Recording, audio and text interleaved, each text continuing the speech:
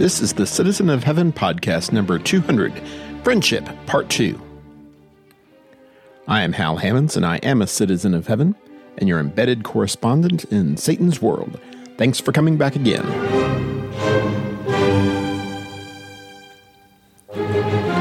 This is more of my conversation with Kenny Embry, Adam Shanks, and Jacob Hudgens on the topic of friendship. In this episode, we wrap up a month of conversation centered around Jordan Peterson's 12 Rules for Life. How healthy are our friendships? Should we be serving them at the expense of our own welfare? And when, if ever, is it appropriate to cut someone completely out of our lives, even a brother or sister in Christ?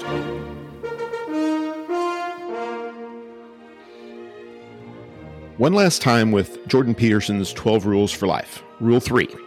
Make friends of people who want the best for you.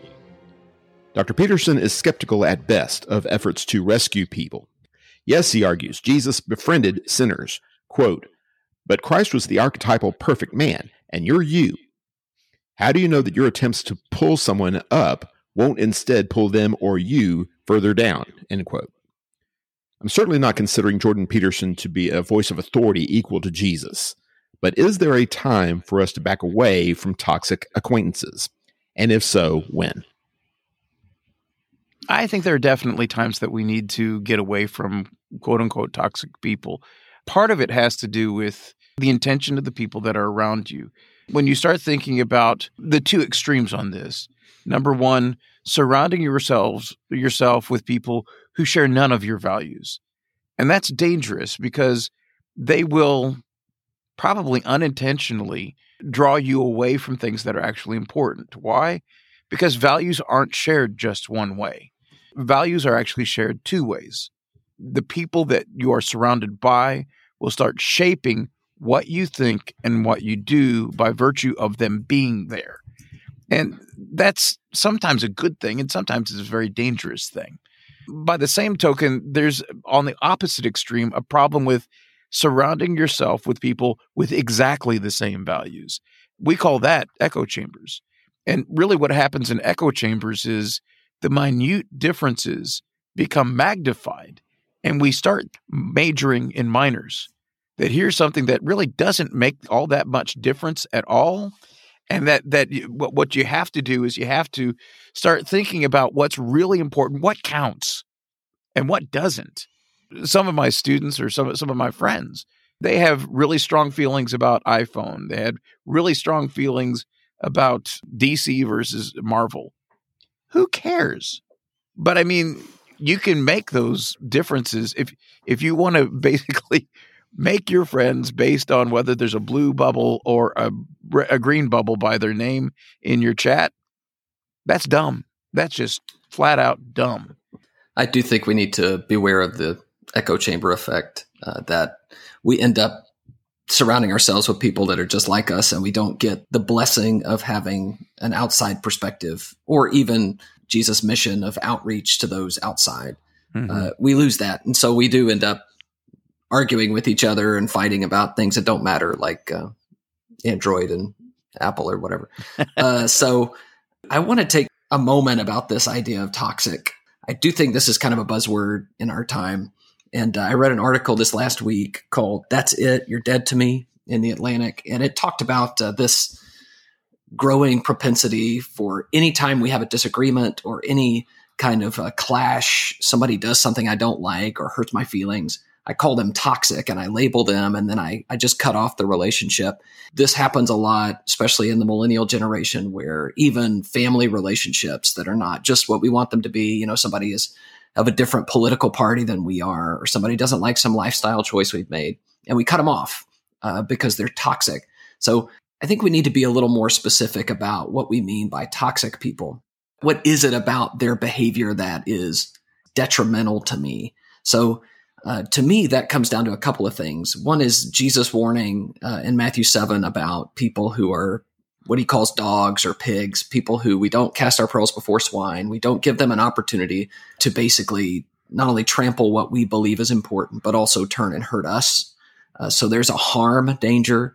There's a proverb, Proverbs 22:24-25, where it says, make no friendship with a man given to anger, nor go with a wrathful man, And so you hear that and you say, okay, well, don't be friends with an angry man. But the reasoning is important. He says, lest you learn his ways and entangle yourself in a snare. So if you're around angry people all the time, guess what you're going to tend to become?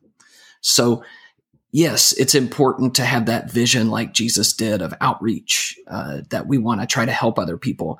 But we can't be naive about the fact that our inputs are going to affect us, and the people that we're closest to are going to in some way affect our character and who we end up being. So we can't just label everybody as toxic, but at the same time, we can't just accept everybody and say, all people are good for us to be very close to, because there are some dangers involved in that. My difficulty with this is that we have varying definitions of how we should respond to a lot of this stuff. And I go back and I look at Jesus and I look at the different passages of scripture, like evil companions corrupt good morals. We've heard that, probably all of us, since we were little kids, because we were told it matters who you're with and who you're friends with, and you want to be with people who are going to make you better. But then you've got Jesus hanging out with tax collectors and sinners and prostitutes and people like that. And so you look at the way Jesus acted, and what you find is Jesus' definition of toxic people wasn't those who needed help. It was those who didn't want help. I think that has to be part of this discussion. Our job is to help people. No, maybe not rescue people like Peterson talks about, but our job is to help people. Our job is to point them the right direction. And you find the people who want help. As soon as you get an indication that they have no interest in help, or they have no interest in better things, kingdom things, well, then you've got an easy decision to make. I'm a kingdom citizen. I'm going to be with kingdom citizens. But if you find somebody who's different than you, who has a different standard than you, a different moral code than you, that does not necessarily give you a reason to excommunicate those people. And that's really the way I see all of this. I've seen it a lot in the church where we kind of have this attitude of, well, I don't like you, so I'm just not going to be around you. And that's not okay, especially in the church. My job is to bridge gaps and build relationships in the church. Even if there's somebody I don't particularly care for, I got to learn to care for them, because that's what it means to be family. That's what it means to be a flock. I try to always be careful because of the example of Jesus. Jesus was with people who were not like him at all. Like, you could not be further away from Jesus than be the prostitute who makes her business on the street corner. But that prostitute that wanted help, that demon-possessed man who wanted help, that blind person and beggar who wanted help, Jesus was there with them all day long. There's an exercise that I do in class, and it's 3 paragraphs, and they're exactly the same paragraphs. And it talks about a student that's getting in trouble, and the student gets kicked out. But there's only one word that I change. Well, it's a phrase. One of the phrases is, Jimmy was a bully. The second was, Jimmy was a good boy. One half the class has Jimmy as a bully, and one half the class has Jimmy as a good boy. And when you ask them at the end of this, was the school right in kicking Jimmy out of school? You just divide it right down the middle. It depends on how they saw Jimmy. And the same actions either justify the things that you do that are punishment, or they don't. We are in a culture now that loves labeling things. And you want to talk about cancel culture? Look, here's the thing. And one of the things that I really worry about is the term bully. When I was growing up, we had the term jerk. And one of the things that you recognized was all of us are jerks sometimes. And when you recognize that you're a jerk sometimes, it makes you awfully sympathetic. But when this person is a bully, boy, now they become fair game for everybody. We kind of have done the same thing with sinner, which is, I am one. But when you talk about somebody who's lost, well, that's different.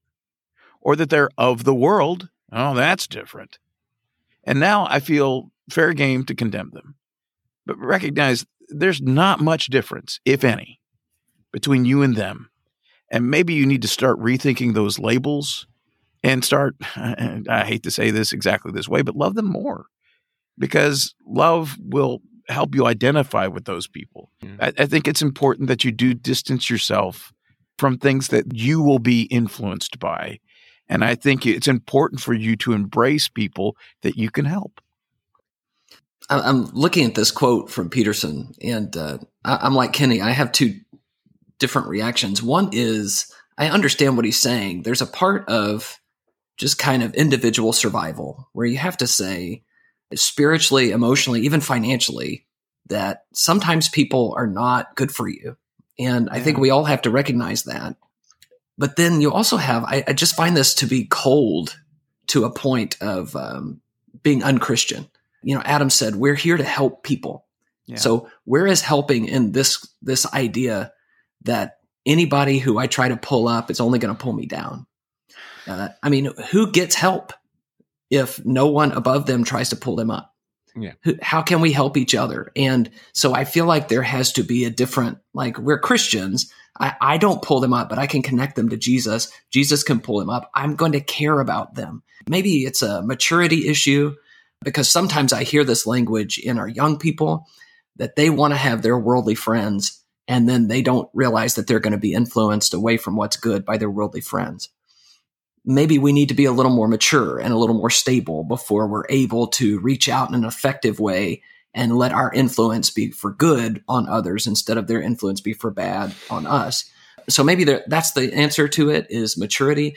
But I think there has to be a different perspective than just the coldness of you're not helping me, so you're out. And the coldness of if I try to help you, you're going to pull me down. Yes, that can happen. But if that's our perspective, man, I just can't see Jesus in that. Yeah. Well, I also think it makes a difference in the nature of the relationship that you're dealing with. You know, just recently I was doing some counseling with a young man who's really struggling with his wife, because his wife deals with several mental issues. And, you know, there have been things that have come out in their marriage that he didn't know when he married her, you know, things from history and things that, you know, damage that had been done and trauma that had been suffered. And honestly, in a lot of ways, she's a drag on him that he was not expecting to have. But because of the nature of their relationship, he's in it. Like there's no walking away from that. You've got to deal with it because the relationship is a permanent relationship. And I think there, you know, in the prompt that you gave us, you said toxic acquaintances. You know, there's a big difference between a toxic acquaintance, a toxic friend, a toxic brother or sister in Christ, or a toxic family member. Yeah. And if we kind of carte blanche just say, when someone's toxic, get them out of your life, which there are people who teach that, you run a real risk. You know, are there people that we can easily avoid? Sure. There are other people we can't. Yeah. I struggle myself, just me personally, and that should cause you to just ignore the next 10 seconds. But I struggle myself with dismissing people or canceling people because they are not good for me, because I still have a responsibility to be good for them. And so while I might put up boundaries and limitations, I'm not going to cancel. You go back to 1 Corinthians chapter 7, and there's that principle of if a married woman is married to an unbeliever and he decides to stay, then you stay in that relationship, because how do you know if you won't be the positive influence that will bring them to Christ? Mm-hmm. And so there is that opportunity that might be there for you to be that positive influence on them, not to rescue them, but like Jacob said, to be the bridge that brings them to Christ. Yeah. Let Christ fix them.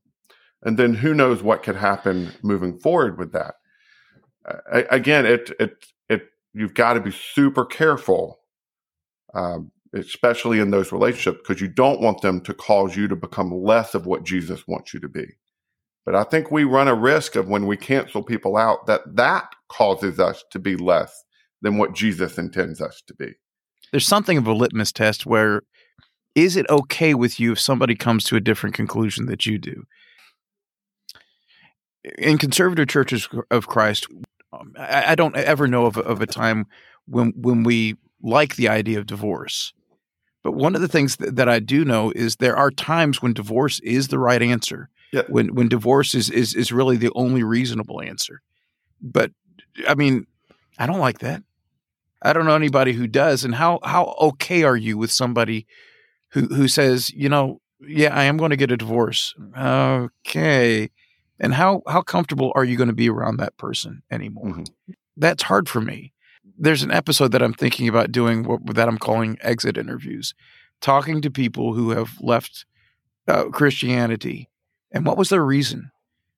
Did they have a problem with the philosophy, or did they have a problem with the people? My suspicion is it's probably going to be mostly the people. That what they're going to see is the toxic relationship were us. That we were the toxic people in their lives. It seems like we've been approaching the idea of toxicity from a couple of different standpoints here. Yeah. Based on how we define the idea of your life, right?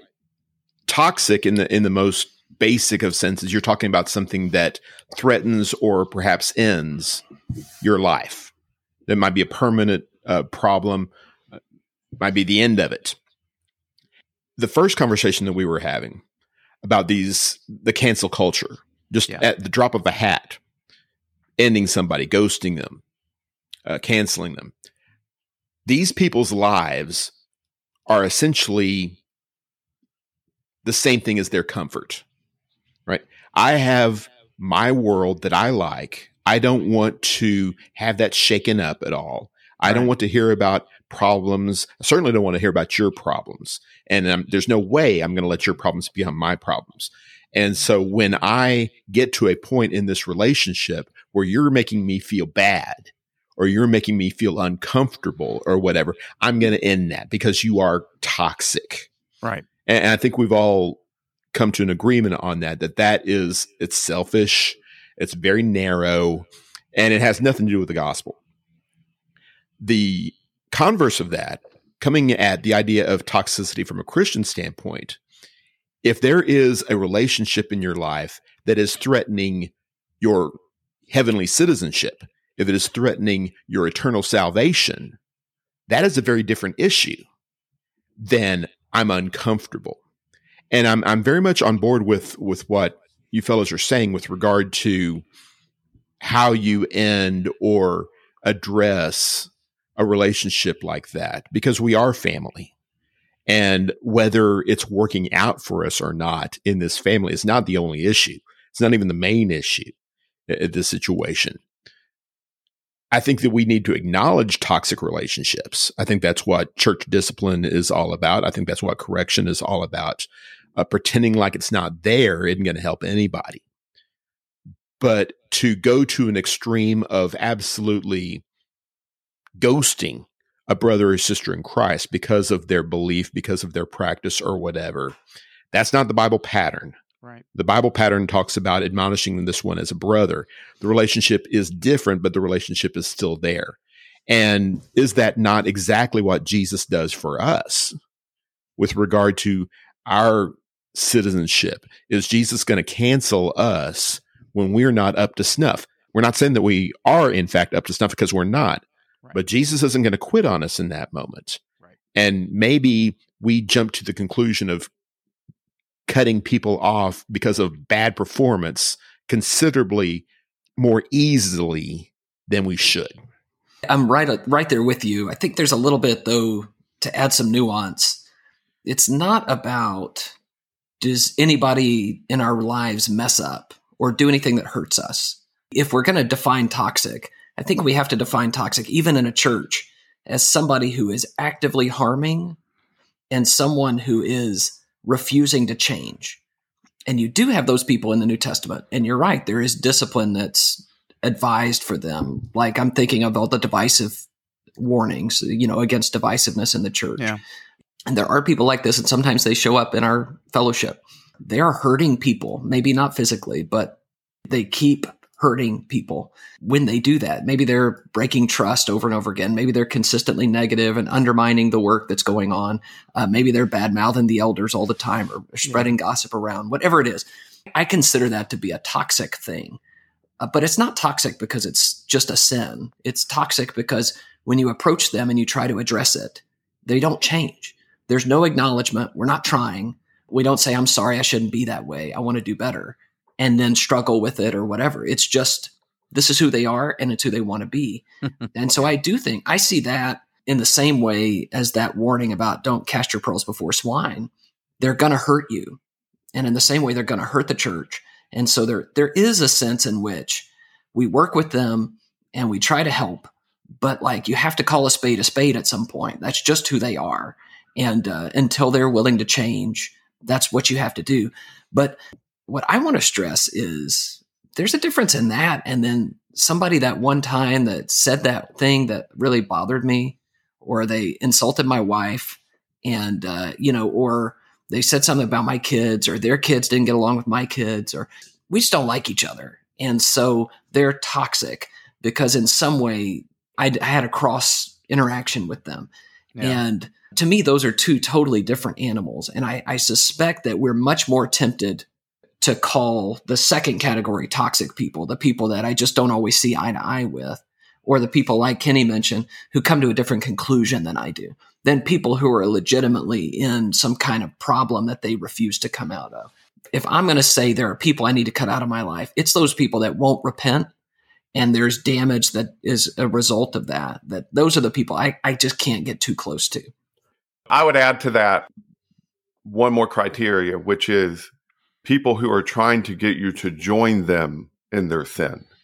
Peter talks a lot about that in 1 Peter, 3 different times in those 5 chapters about the sins that the Gentiles slander you about because you're no longer involved in those things and they're trying to pull you back into that. That's toxic. Yeah. Because I think it was Kenny that said earlier, they're putting your kingdom citizenship at risk. You still live as you're supposed to live.